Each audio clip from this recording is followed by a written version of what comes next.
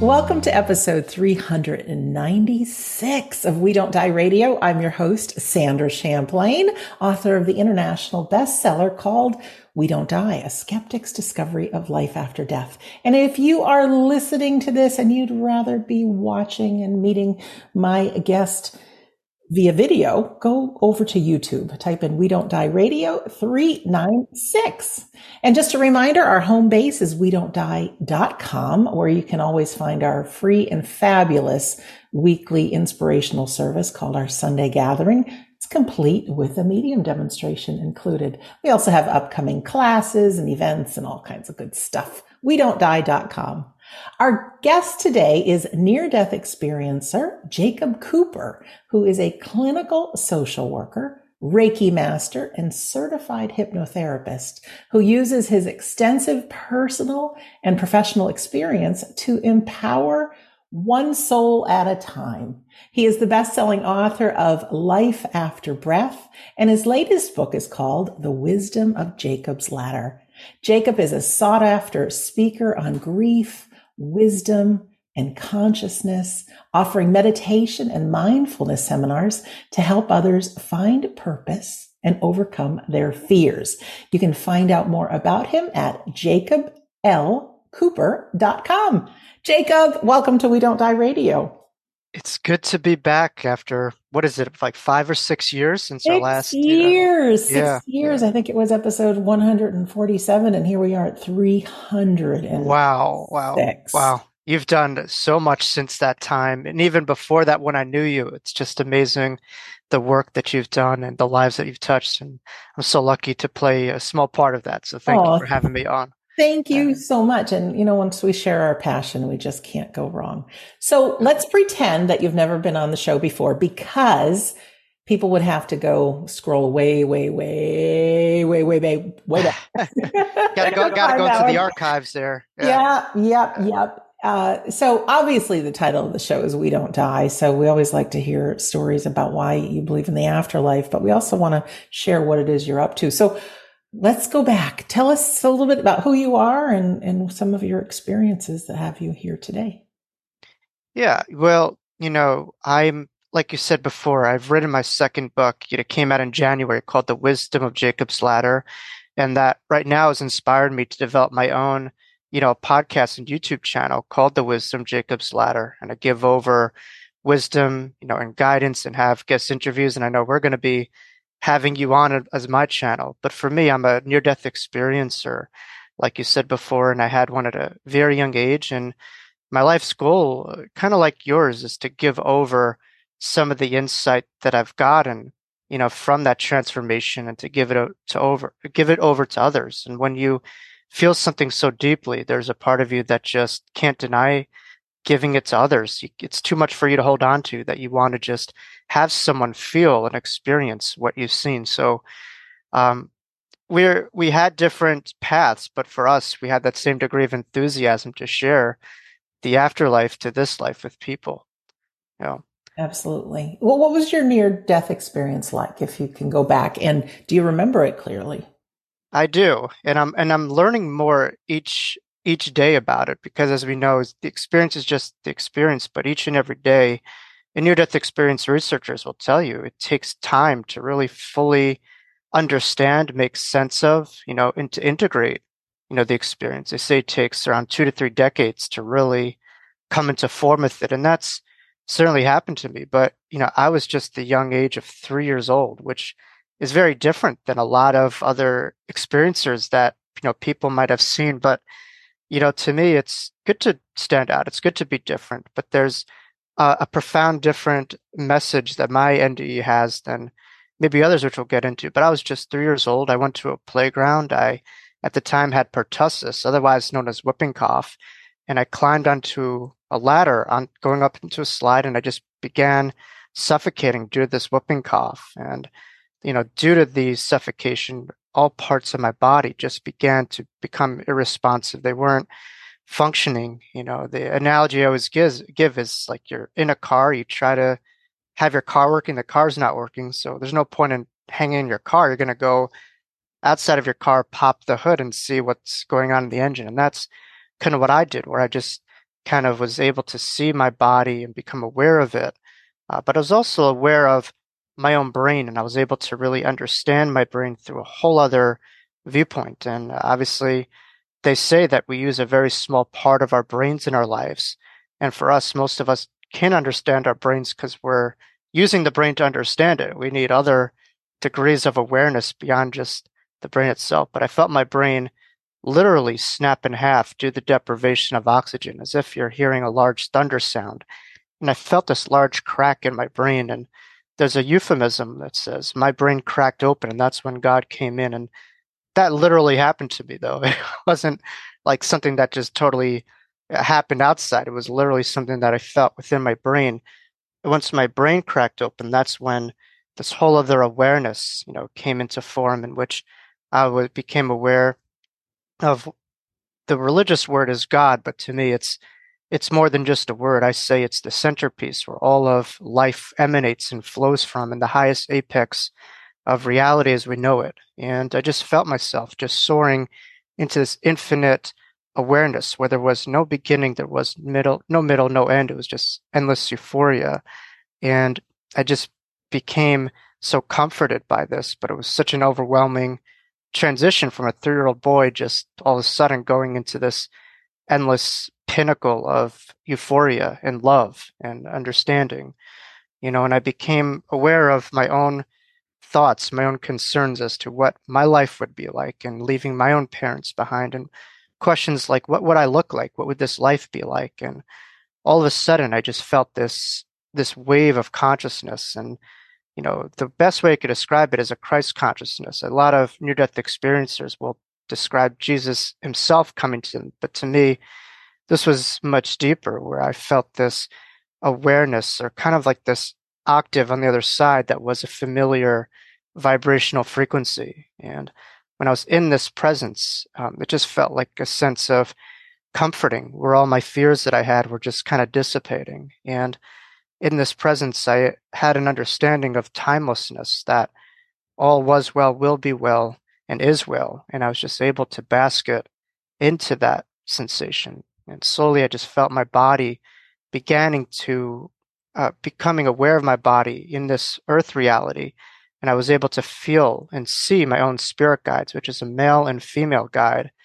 And when I was looking to them, they were to the right side and left side of me. And I just was in awe of how incredibly beautiful they were, but also just my degree of forgetfulness that they were with me each step of this journey. There was just so much in there that they were with me. And when I looked at them, they were just the most beautiful beings. I don't have descriptive words, but the best way I could describe it is, imagine you have, a tremendous crush on like a celebrity or something, and then you find that they feel the same way about you, and you're like, me, like you're like, that's the kind of like the way that I was. It's like these beings that were so otherworldly, but they were just as in awe of me as I was within them, and they were just as invested in me as I saw in them. And then my body was just flatlined on the ground, and all the people that went to me in the playground that day were calling my name and just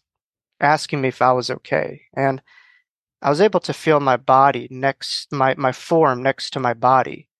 And I wanted to just shake them and tell them that I was okay. And the suffocation was something that lasted for me almost 2 decades until I really owned my story. But that period of suffocation where I could see them, but they couldn't see me, is probably how sometimes our loved ones feel about us. And on the other side, it's unique, but I was able to see them and know them through such a greater depth, where I was able to see their auric fields and know who they were. I was able to know their hearts and their minds and what they were about. And it just dawned on me, looking back, that everyone is a spiritual being, and it's not monopolized by a select few like we associate, some as just being spiritual and others are not. We all come from the same source, but some people integrate it and expand upon it, and others might have more amnesia about it. But slowly I looked up and I saw just an endless sea of angels that was floating right in front of me. And these angels were kind of like, the best way I could describe is, you have this reality, just turn up this dial just ever so slightly, and there are angels all around us at all times, just a thin veil separating this dense physical reality and the other side. But when I was looking at these angels, I was able to hear their beautiful choir, their sounds, and I was able to look at their colors. They had like a gold color. They're very youthful in their presentations, and they're just floating very peacefully, just sending energy. Contrary to the spirit guides or the primary guides that I had, these angels that I was seeing were very identical. They were very uniformal, but the uniformity was just an unconditional love, and they were focused more on the macro than, but the spirit guides were more the micro focus, more focused on me. And then slowly I became aware of my own, soul family that would just kind of step forward as if, you're on a beach and then you see on the shoreline, all these people coming to you. And it was just beautiful. There's so much more to it, but I don't know if you have any questions so far. Yeah, I do. And then I want to hear more. First of all, you're telling the story as an adult man. Mm, And as a child, sure. obviously, you wouldn't have had this language. Mm, But can I assume, because most people I've spoken to about their near death mm, experiences, they can recall them like they were just yesterday, even if they happened when they were a mm. child. Is it something where you're able to put adult language to it? Because now you can go back and, like witness it again and verbalize that they were angels. And I love how you said, if you have a crush on somebody and you find out they feel the same way. Right, To me, right. wow, that's unconditional love. But is it because that memory is so clear that as an adult, you're really able to process it and understand it? Mm. Whereas a little kid, I don't know if you could put those words to it. It's a great question. I mean, I know in other interviews, I'm my own biggest skeptic to a degree. Like I'm a Taurus. It takes a lot for me to to talk about this stuff. But Yeah. in other interviews, I would say, all right, I was in preschool. I was 4 or 5 years old, but really, I spoke to my parents the last couple of years, and they said, no, you were just 3 years old, and that just blew my mind. That it was that long ago, and I was so young when I had this. I just can't imagine it. But yeah, I was in preschool. But my father told me recently that I was 3 years old, and shortly after I came to him, and I said, remember when I was rushed to the hospital? Something happened on that day. It's not going to make sense to you now. I can't really describe it now, but one day you'll understand. And he just recently told me that. And for me, my dad is also a therapist. He's not, whatever you see is what you get. And for him to really say that, it just gave me a lot more confirmation of my experience. But to answer your question, and this is going to sound thought provocative to viewers, but we're all here to expand. The best way to answer is, you know, we are not our ages, we are not our genders, we are not our name. We experience all those things, but there's a greater soul, there's a greater energy beyond just the way that we see ourselves through the egoic consciousness or how we experience ourselves in this time. So essentially, chronological age does not always match up with soul age. So I find kids, for instance, they're coming from the other side. So from a soul level, from a soul age, they're probably a lot older in their inner awareness than some adults who have lived here 80, 90 years are very disconnected. Sometimes the young are old and the old are young.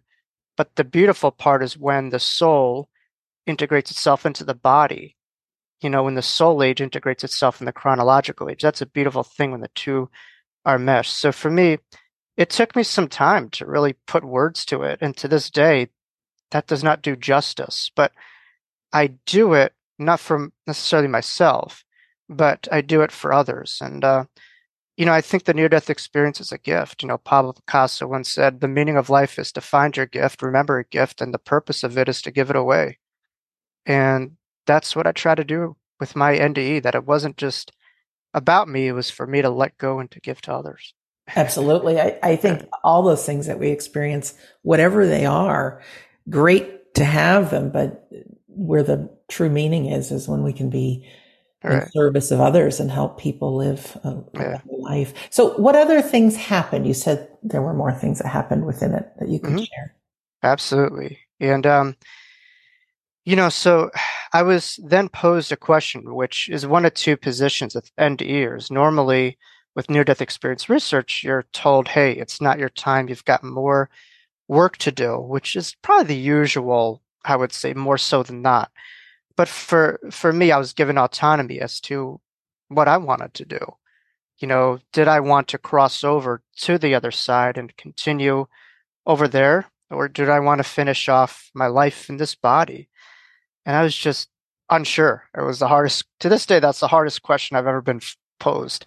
And I just was just wondering, what is this life about? Why am I here? And then all of a sudden, I had a phenomenon which is now I understand as a life review, which I was able to have an understanding, a wide panoramic viewpoint of my life, almost kind of through film or understanding of the experiences that I had, but also the understanding for those around them. And it wasn't pathologized; it was a beautiful experience. But I was able to also have this life review in other different lifetimes that transcended this lifetime. And the last lifetime that I became aware of, I became emotional. I started seeing a lot of students that I worked with in that last lifetime.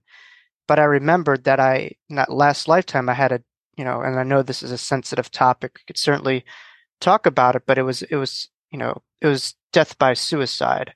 I don't say commit because you don't commit cancer, you don't commit heart attack. I look at mental health no differently than physical health. But I just remembered being incredibly cornered and suffocated in that lifetime, and then just making a decision. But I wasn't judged. I wasn't condemned. My life went on. I was accepted and embraced. When I remembered my crossing over experience in that last lifetime. But I understood the parallels looking back on it from that last lifetime. In the NDE, I always say messages are repeated until those lessons are embraced in a way.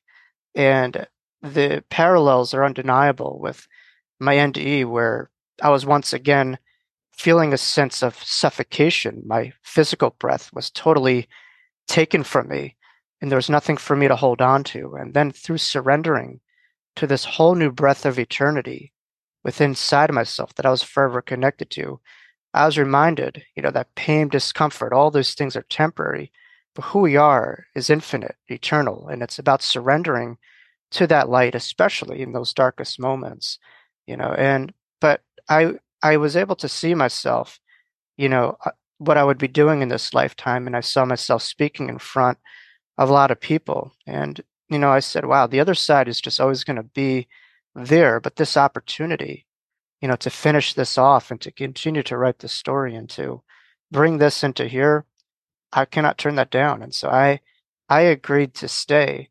And then once I made that decision, everything from my immediate awareness just kind of dissipated. And then I was left with just doubt and fear. I was just like, how is this going to happen? I don't believe this. I'm going to and then the guides just really told me the value of trust, the value of trusting this path. And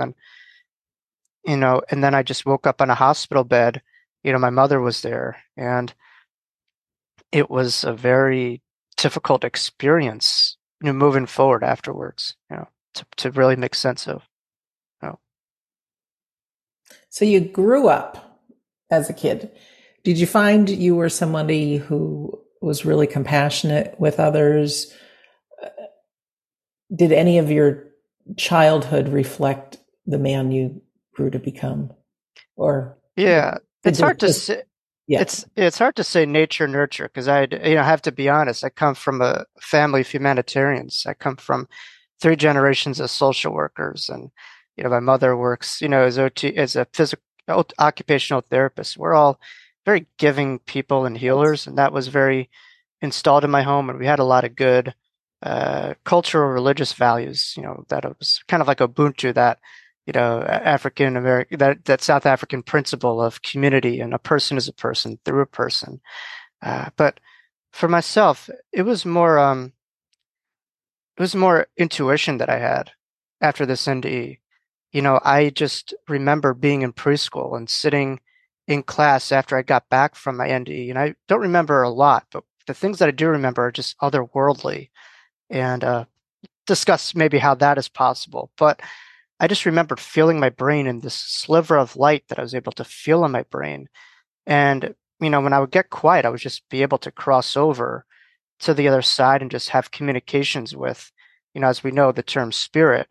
But I was also able to have this degree of interdimensional communication, and I was able to see loved ones, had premonitions, and one day I just turned to a classmate. I was, seeing some stuff on the other side, and so so clear, and the classmate just looked at me like, "What are you talking about?" And so that understanding just made me feel very isolated. Like I was kind of like the only one. So for me, I enjoyed getting quiet. I would just kind of go to the bathroom and just, I remember, preschool and kindergarten, just getting very quiet and having these conversations, with this higher energy that we're all connected to. So, like a lot of NDEers, I felt more comfortable over there than over here. But at a certain point, to survive, I had to just bog that down because the world was coming 1,000 miles away from me, and they wanted me at a certain point to be more love with, I would say, regurgitation versus imagination. Was just the trajectory that we were all on. It was more important to just know all this stuff in school and be left brain versus creative and right brained. Yeah, so true. So then you got into your career and you're studying. When did you come back and say, I've got to tell this story? And was it the book that first came out, or I know when I talked to you, I think it Mm, was before your book came out. Uh, yeah. but what was it that actually like I've got to tell people this as much There, as I can? there's Yeah. accumulation of things. I mean, later in life, in my early 20s, I had a profound out of body experience that lasted several weeks. And it just, to me, it was even more beautiful than my NDE almost because I could say, like, I feel like I needed that for myself to really believe in this experience and not push it away. But, I was an adult and this profound out of body experience lasted several weeks. And with, it's hard to get into the full experience, but basically I just kind of woke up one day and I was out of my body. But I think looking back in it, what kind of opened it was just myself just getting into a hysterical laughing spree at the seriousness that we take of all these things in our world that really, in reality, are nothing. And I looked at this cultural myth that I was taught, of all these things that really matter. And I just started looking at it right in the face and I just saw the nothingness that it was and how people would take all this stuff and this reality so seriously. And the only thing that really I knew mattered was just our soul, our love, and the beauty that we experience. And all these things are just almost like air to me, when I was looking at it. But I would say that there was a book, out of this, after this OBE, I just kind of like was on a quest to understand like what is this stuff in a way. And I was getting very much into yoga, meditation. Um, but it was at a seminar actually where um, I think the biggest turning point for me was, uh, you know, you mentioned compassion. I was a bit of a rebel. And I think sometimes when you have this experience, it's hard it was hard for myself to see adults as adults or just to accept this reality because I was taken from it. But I guess, opened up my mouth and my parents said, all right, you got to live with your grandparents for a couple of days. And I just remembered just getting so upset and feeling just traumatized in a way. And so I guess subconsciously walked around my block and I was back in the playground again. And it just kind of dawned on me like, wow, I'm here in a playground. And what's about this playground? Why am I always coming back to a playground when I feel kicked out of Earth? And this playground reminded me that we're all just children here in God's playground, as our brothers and sisters keeper, here to play and enjoy. But this playground was there for a reason in my ND. I don't think it was random that it happened there, but it just reminded me how that's our home. We're all just children in God's playground. We're here temporarily experiencing this reality. And I felt a sense of connection, closure that this is not home. We're here temporarily, but our true home is in the depths of our heart, connected to God. But I went to this yoga seminar a couple hours later, and this woman came up to me, and I was just feeling completely low still. And she said, you know, I see you speaking in front of a big crowd. You're going to be a healer one day. And she just read stuff about me that totally blew my mind. But she said, you are going to have a tremendous impact on many lives. And that just gave me, again, strength and confirmation what I saw my premonitions in my NDE. And this happened to me on several occasions. But the I think one of the biggest things was also getting Betty Adie's Embraced by the Light, which was gifted to me by a friend. And after reading Betty's book, I'm like, wow, other people have this stuff. I thought I was the only one, and that Right. gave universality behind the experience. Yeah. Yeah. Back to your out of body experience. You said it lasted a couple of weeks. Were you living life like you could see yourself and almost like, how do I even explain? Like the 30,000 foot view. I know it's so easy to be in our own heads Mm. and in stress, but if we, 30,000 feet is typically where the plane flies, and you Right. look down and you try to find the emotion and significance and meaning, and you realize, you're just kind of hovering above, and Mm. everything's going to work out. This is part of being human. Was that kind of the feeling that you had, like that you could really put life in perspective when you were experiencing that for the few weeks? I think the biggest feeling was like just not having so much dependency on external stuff. I remember just like losing like a lot of weight. I wasn't like gravitated to food as much or all these kind of things because I had this internal radiance of peace, of joy, and all these things of this reality were just kind of like routes to that, and I was already at that destination.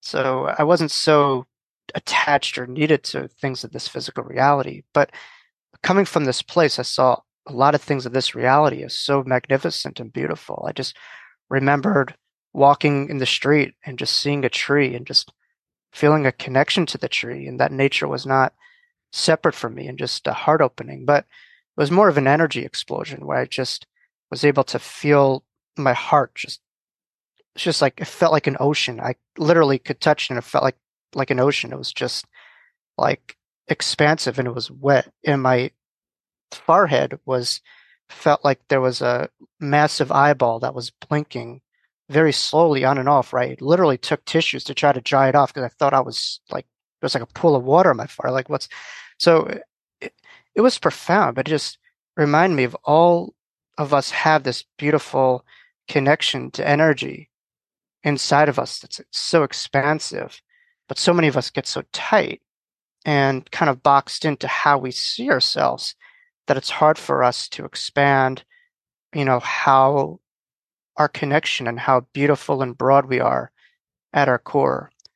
And so, at least for me, I value exploration. I think if you look at the planet right now, we would just see it as flat if people weren't daring to explore the bounds and weren't daring to see things differently than how they're currently seeing things. So I think I think life is about constantly expanding the unknown and making friends with the unknown and not being afraid to always expand the relationship with the unknown. Yeah, yeah. We have each mind, the ego mind that keeps Right. us locked in. And, when we can get ourselves outside of that, and it's really hard to do because it's so Mm. easy for us humans to buy in that we are this flesh and bone. But, if we go to the extremes, we're living in this ever expanding universe, right? So we can't get our brains around that. And then even if we get down to the quantum level, we're all just vibrating energy with the illusion that we are from. Right. I mean, it's an awesome illusion, Mm. but the truth is, down to our tiniest little piece, we're just vibrating energy. So it's mind blowing. What advice would you have dealing with this conscious mind that's trying to lock us in? Because I think you need to set that aside to get to that place, maybe even quiet the mind where you can actually feel like you are one with everything. Yeah. That was Thich Nhat Hanh, the late Thich Nhat Hanh, they would say the quieter you become, the more you could hear. The Right. quieter you become, The the more more you the can more you could actually hear. hear. Because most people, they're so loud and they think that they're hearing more, but really they're listening to just what they call the monkey mind and just kind of useless, regurgitation, but I think it's important, for people to understand the gears that they have and to expand that we're more than just the thinking mind, the more than just the body, and to find ways to explore and to connect to some of those other gears and just kind of play with it. But I think really for people it's learning to be in the moment, I think is very important. And by that I mean just kind of the simple things that you do. You could catch yourself, you know, thinking about something 10 minutes from now, 20 minutes from now, or something that happened the other time ago, and just finding ways to just catch yourself being right here, right now, but also with a mind of curiosity, a mind that's looking at the world through open eyes and open ears, not closed eyes and closed ears.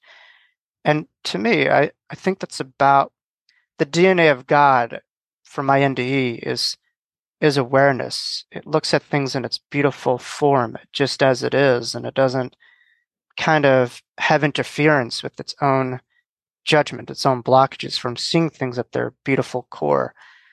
And so I think it's challenging ourselves to just kind of stretch the bounds of how we may be seeing things or viewing things and have a wider panoramic viewpoint of maybe some things. And so, people could carry over just regurgitated viewpoints of life and they'll constantly see the same things. Or each and every day we could view life as an opportunity to draw on the canvas a different picture of reality and challenge ourselves to see things differently. But I think it really starts with being an artist of the mind and the heart and constantly trying to have a different viewpoint and picture of things. Yeah. And it takes some practice. It's just like building any muscle. Boy, that mind, it's tough. I Yeah, think of Albert Einstein, who look at how much he did in one lifetime. And God. there's stories about him, and one of my most favorite quotes of his is there's two ways to live life. Mm. One that nothing is a miracle, and the other is that everything is a miracle. And he Wow. Yeah. would give gratitude hundreds of times a day, right? So, you look at somebody who accomplished so much and you think of, was he tapped into kind of a bigger picture using gratitude and also being aware and looking at the miracles of everything around? It's amazing when you listen to some of these scientists. They're not like Einstein to me he was like a theologian. He was a thought leader. He was a teacher, spiritual, luminary, and I think to me, being Jewish, the fascinating part is just how he escaped that, you know, in terms of the Holocaust and stuff like that. You just imagine, there's 10 million others and how many other, our reality could have been changed. But you look at him and people like, Viktor Frankl and, others of that era who just had such, Elie Wiesel, they just had such an impact, on reality. But yeah, Einstein also had a quote that, I think deals with the universe. And I think it's a very important question: is the universe for us, with us, or against us? And that's a very significant piece to really have the foundation of your life. Is life out to get you? Is life a loving place? Is life kind of like an ambivalent place? And I think people come back to near-death experiences because it allows them to maybe have a different viewpoint of reality. Because it very easily, this world that we live in could take over the nature of our mind and how we see things. And, especially the last couple of years, it's been difficult for so many. And I think, hearing a near-death experience maybe could allow people to tap into something greater so that their spirit overtakes their world, in a way. How they view things spiritually influences their world, not the opposite. Oh, Yeah. I think without having a near death experience ourselves, we can gain some wisdom and knowledge and trust. I remember being a kid, they said, put a smile on your face for 30 mm, seconds and you'll feel happy. It really takes acting as if the world, I think that everything in the world acts for your benefit and right. near death experiences are real. And, what would it be like if we really lived life knowing that team of angels and that we got a guide on each side of us or more? Would we take more risks? Would we go after our dreams? I think there's this whole world if we really knew the support we have, that we would go after that we may not be doing right now. And I think that's one of the reasons you keep sharing what you're sharing, right? Yeah. I think I look at a lot of people and the term, I guess, in my field is a midlife crisis where you follow what everyone told you to do. You check off every checklist. You have the big house, the big car, the spouse, the kids, everything. And then all of a sudden you feel a degree of emptiness. You Right. feel just nothing. And so there's people who have everything and feel nothing. And people have nothing technically materially and they feel everything. And I think really it comes back to the fact that we're spiritual beings. We need that connection. That's our foundation. Without that, all things in life just are very minimized and how much we could find joy and beauty. So I think the foundation that we come from could enhance all of our experiences, in this reality. And on my channel that I have, like a big theme is enthusiasm. And I got that really from, one of my great teachers, Dr. Wayne Dyer, the late Dr. Wayne Dyer. And he was on the Shift, he was doing the Shift film, if you're familiar with it. And someone asked him, like, what's like spirituality? What is God? Like, how does someone find that? He goes, enthusiasm. Like, they're like, what? Yeah, that's nice. But he says enthusiasm is rooted in the Greek word entheos, which just means the inner God within, the God within us, the God within each one. So when you find things that you love, you are in your enthusiasm, you're connecting to your divine source, and that gets you happy, as you said, that gets you connected. So I think it's important for people to not bypass things of this reality, but to understand that the things that we love here in this reality, we we continue to hold on to in the afterlife. We continue. It's like I'm sure you've seen readings where loved ones come through and they're doing things that they loved here in this reality. Like my grandpa's always coming through in a fishing pole and stuff like that. Like the things that, so our afterlife, our heaven is this in a way. We carry this reality over there. So it's important to live fully here because that's our heaven when we leave this world. Yeah. I don't know if I ever told you this story. I'm sure listeners and viewers know it, Mm, but before my dad passed, and it was mm, a violent death with cancer, it was not uh, good. uh, But before he did, I had the courage to share with him that I'd been exploring the afterlife and I'd mm, taken a few medium courses at the time. And my dad helped tons of cancer and AIDS patients because dad had had cancer 30 years before he mm. had passed, and he beat it through visual imagery and all kinds of great things. Wow. So he always shared, that you can beat it. You can beat it. And so while I was talking to dad, I said, Dad, I got to tell you about studying the afterlife and whatnot. And in my mind's eye, I saw this yellow airplane, a Piper Cub with black letters. And I thought, uh-oh, like something's happening. And then I just felt this man, jovial, laughing with me to give my dad the message that you are wrong. You do get to take your toys with you. Mm, So it was just so loud in my mind that I said, Dad, I don't know what you're going to think of this, but I said, I just have to tell you. I said, I just mm, feel like there's this man here and he's laughing and I see the yellow airplane with the black mm. letters and he's saying, you were wrong. You do get to take your toys with you. Wow. Well, Jacob, my dad just started to cry, right? His good friend Jim had died just a couple months before. He owned a yellow airplane with the black letters, tail Mm, dragger. And my dad helping him kind of fight the battle with cancer. He kept telling him, Jim, you can beat this because you don't get to take your toys with you. So wow. Wow. that was a shift with my dad. Like, I want to hear everything that you're up to, Sandra. And he made me promise to write a book. And oh yeah, all good ended up coming because I obviously wouldn't be here with you today without my dad. But just that you're right. Our soul's journey continues. Things that we haven't done here on earth, we can do. We can continue to explore.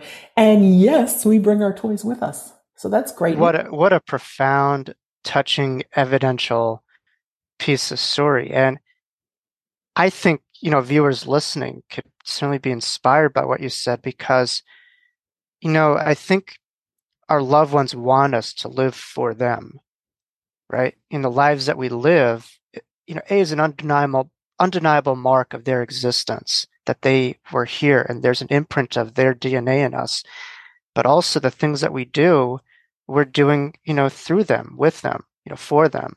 And so by you writing that book, it says Sandra Champlain on it, but it carries your dad too. It carries all those people around you. So it's just kind of like an ode to all those people who had an impact. And it's just this collective uh, wave of love that you're giving to so many people through this soul family that you're a part of. And it's just a collective team effort. It's beautiful.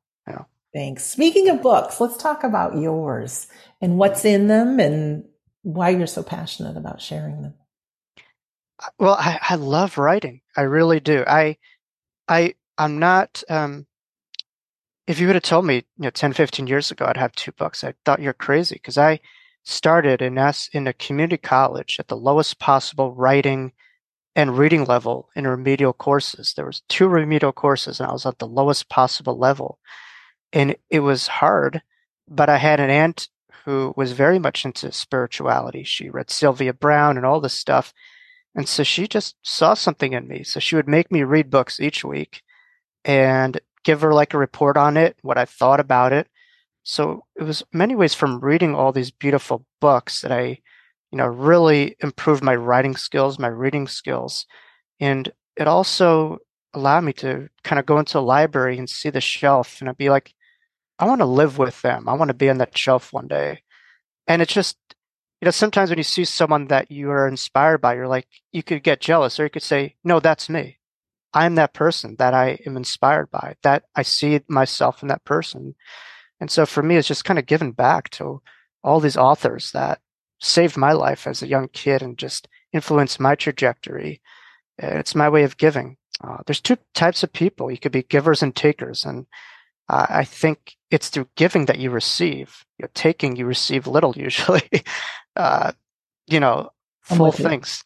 So, but I just love giving over information to others and just kind of getting out of my own way and surrendering, and just allowing information to come through.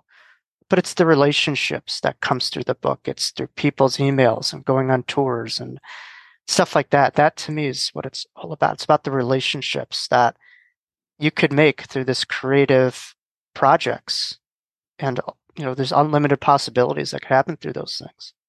So, Life After Breath was the first one, It's my right? first book. Yeah. Sharing about obviously your near death experience, probably in a much greater detail than we have in an hour together. Yeah. Yeah. Well, it's a very vulnerable book. And people ask me, why did you get so vulnerable in your memoir? And I said, well, it's kind of like Eli Wiesel's quote that I believe that says, God made us because God loves stories. And why make a boring one? Make something, that's reflective of what you experienced and not kind of sugarcoat it. But I don't want to leave this world known as a near-death experience or afterlife guy. I want people to see themselves as afterlife people, not attached to me. I'm just the guy who had this thing. I want people to remember, hopefully, that they are that and not to just kind of put us on this ivory tower. I don't have monopolization over that. So I got vulnerable for people to really see that, that I'm human, but they could relate to it and hopefully, they could find ways to expand their mind and to integrate it. Sometimes you see things so beautiful, you just can't relate to it. You can't integrate it, you know? I Um, do. And what had you write Wisdom of Jacob's Ladder? well, there was no Jacob's Ladder. It's kind of, if you're familiar, like Jacob from the Bible, who I was named after, who was chased by his brother Esau, after the covenant with Isaac and stuff like that. And Jacob had a dream in Beit El in Israel called the House of God. And this dream, when he was running from his life from his brother Esau, he saw the angels going up and down the ladder. And so this to me is an ode to God's sense of humor, where my name is Jacob and I was, in a playground on a ladder on a slide. It's just, kind of the allegory of the whole thing, but also the beauty of the ladder, where a ladder is connected to the ground and goes up to the heavens. So really, the wisdom of Jacob's ladder is that bring that other stuff down to earth, down to here. And each rung, each lifetime that we're on is another opportunity to become a greater expression of who we truly are with greater understanding and integration within each lifetime. So it's to bring over the hereafter to the here now so that we don't have to die to have that awareness or have an NDE, like you said, to have that, but rather people could have remembrance of all this stuff. And I have a feeling that people are listening today because there's a part of them that remembers something more. Otherwise, they wouldn't listen. There's something familiar in what we're talking about in some level. That's why they're here and they tune in. So they can continue to expand that and they don't need to go through the torture that I went through with suffocation and trauma and all that stuff, but they could have it without that, just through their hearts and having it really sit right with them. Yeah. I love talking with you. I really do. And I can Likewise. imagine. Yeah. Thanks. But I know when I wrote my book, We Don't Die, I wanted a book where people could just open to a random page and get some insight for their life. And I have a feeling that Wisdom of Jacob's Ladder is a book like that as well, because there is wisdom throughout it about life, about not listening to the story of another guy, but it's the story of your own life and exploring. Am I right in saying that? It's very much a teaching book. It's very much a lessons book.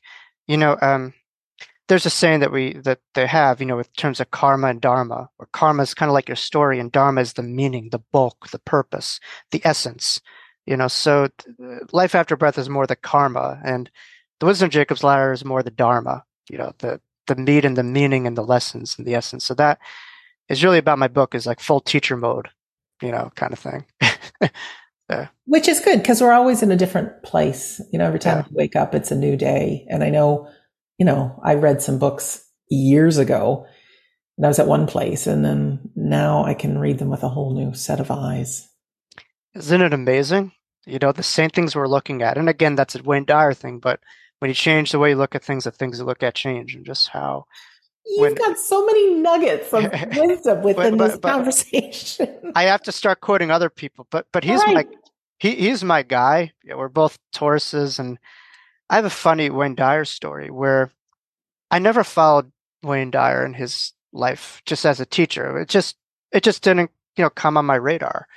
But after he passed, I just had a feeling like he was talking to me. He's like, "I'm going to be working with you." I'm like, "Dude, like, who am I for you to like speak to? Like, go to this Rainbow Hay House thing? Like, like talk to them. Like, I'm just a dude. Like, why are you coming to small me?" And then I found out that he lived here in Long Island. He worked at, like, I believe St. John's, and that's when he just had this other calling to turn down tenure and get into the self-help stuff. And it's just a college professor turned down tenure. So crazy, but he just had this other calling in himself. But later, I had people who were just so close to him who helped me out with my first book.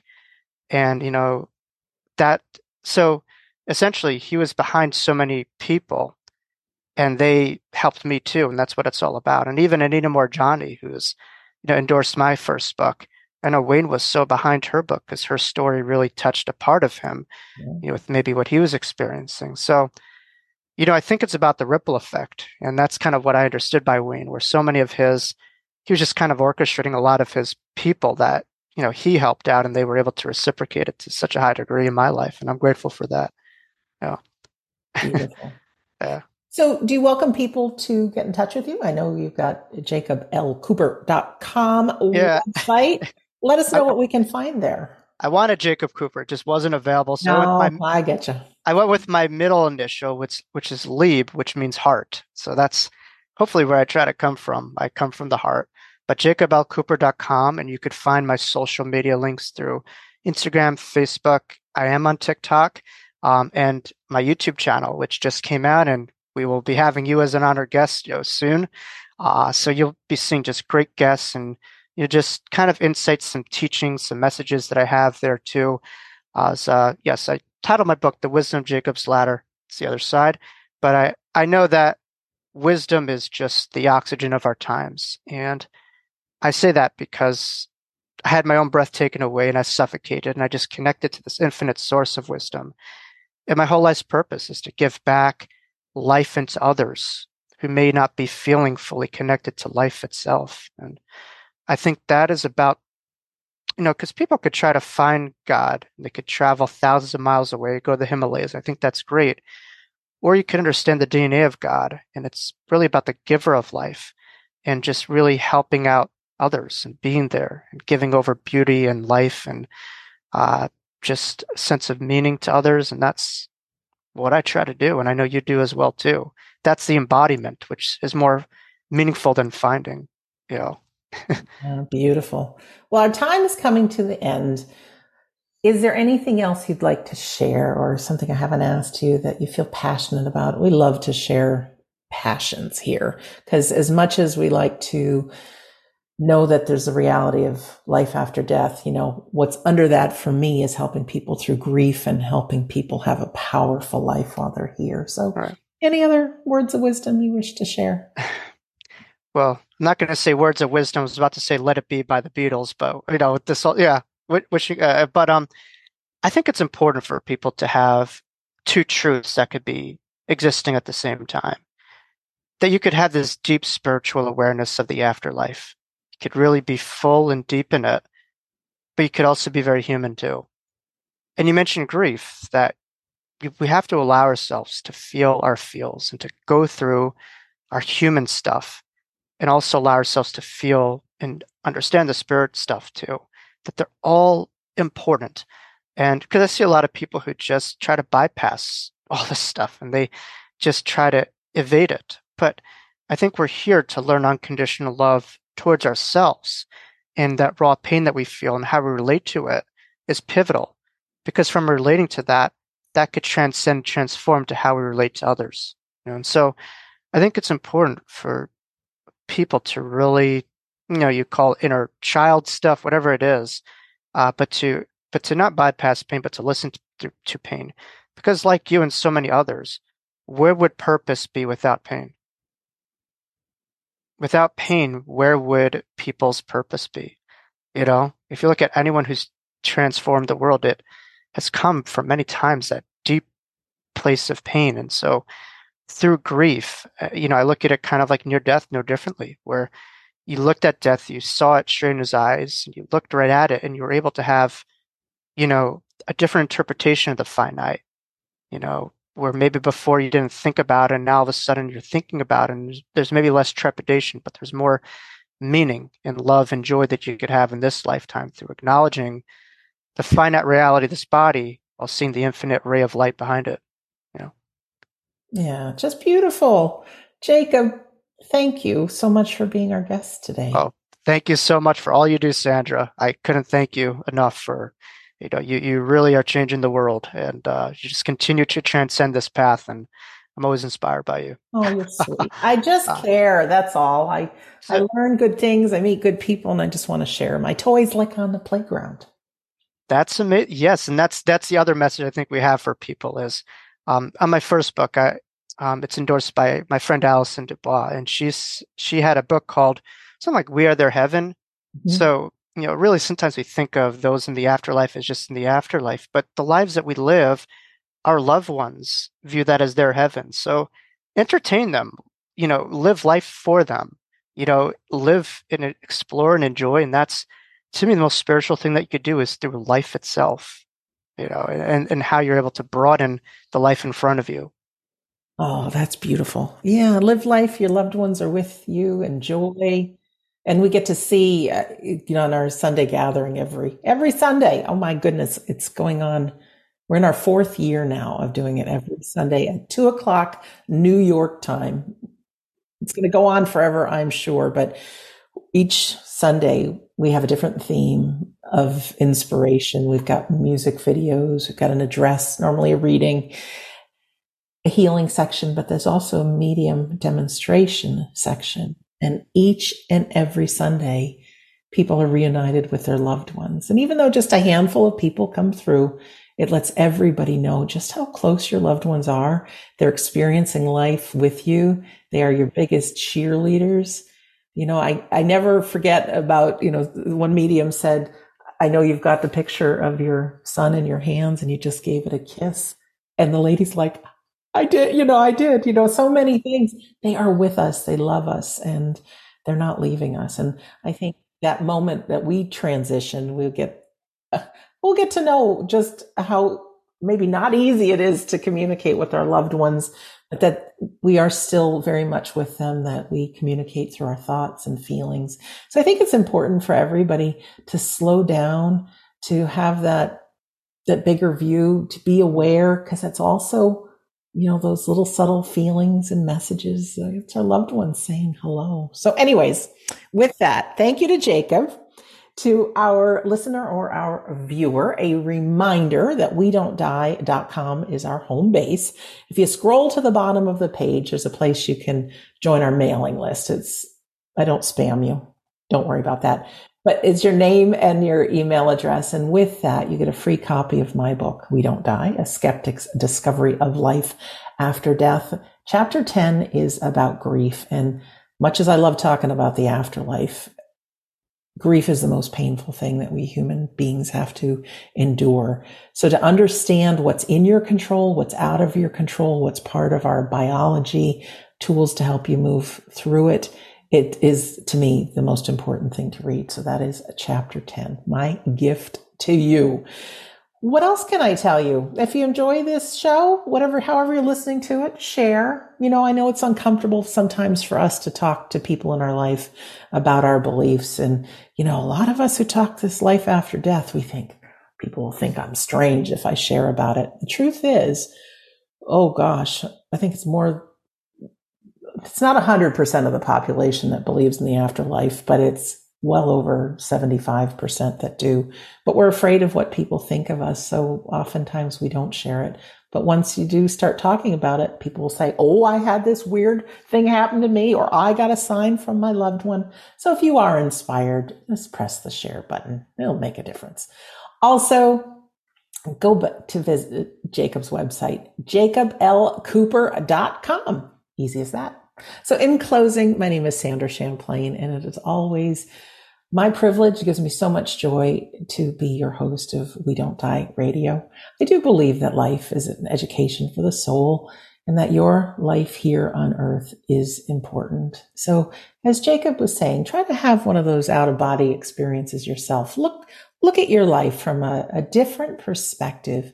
Be aware. Find the enthusiasm, or act as if you're enthusiastic and your loved ones are with you, and, share. You get a whole new world and new experiences to discover. So I really want to thank you for listening or for watching, and we'll see you again soon.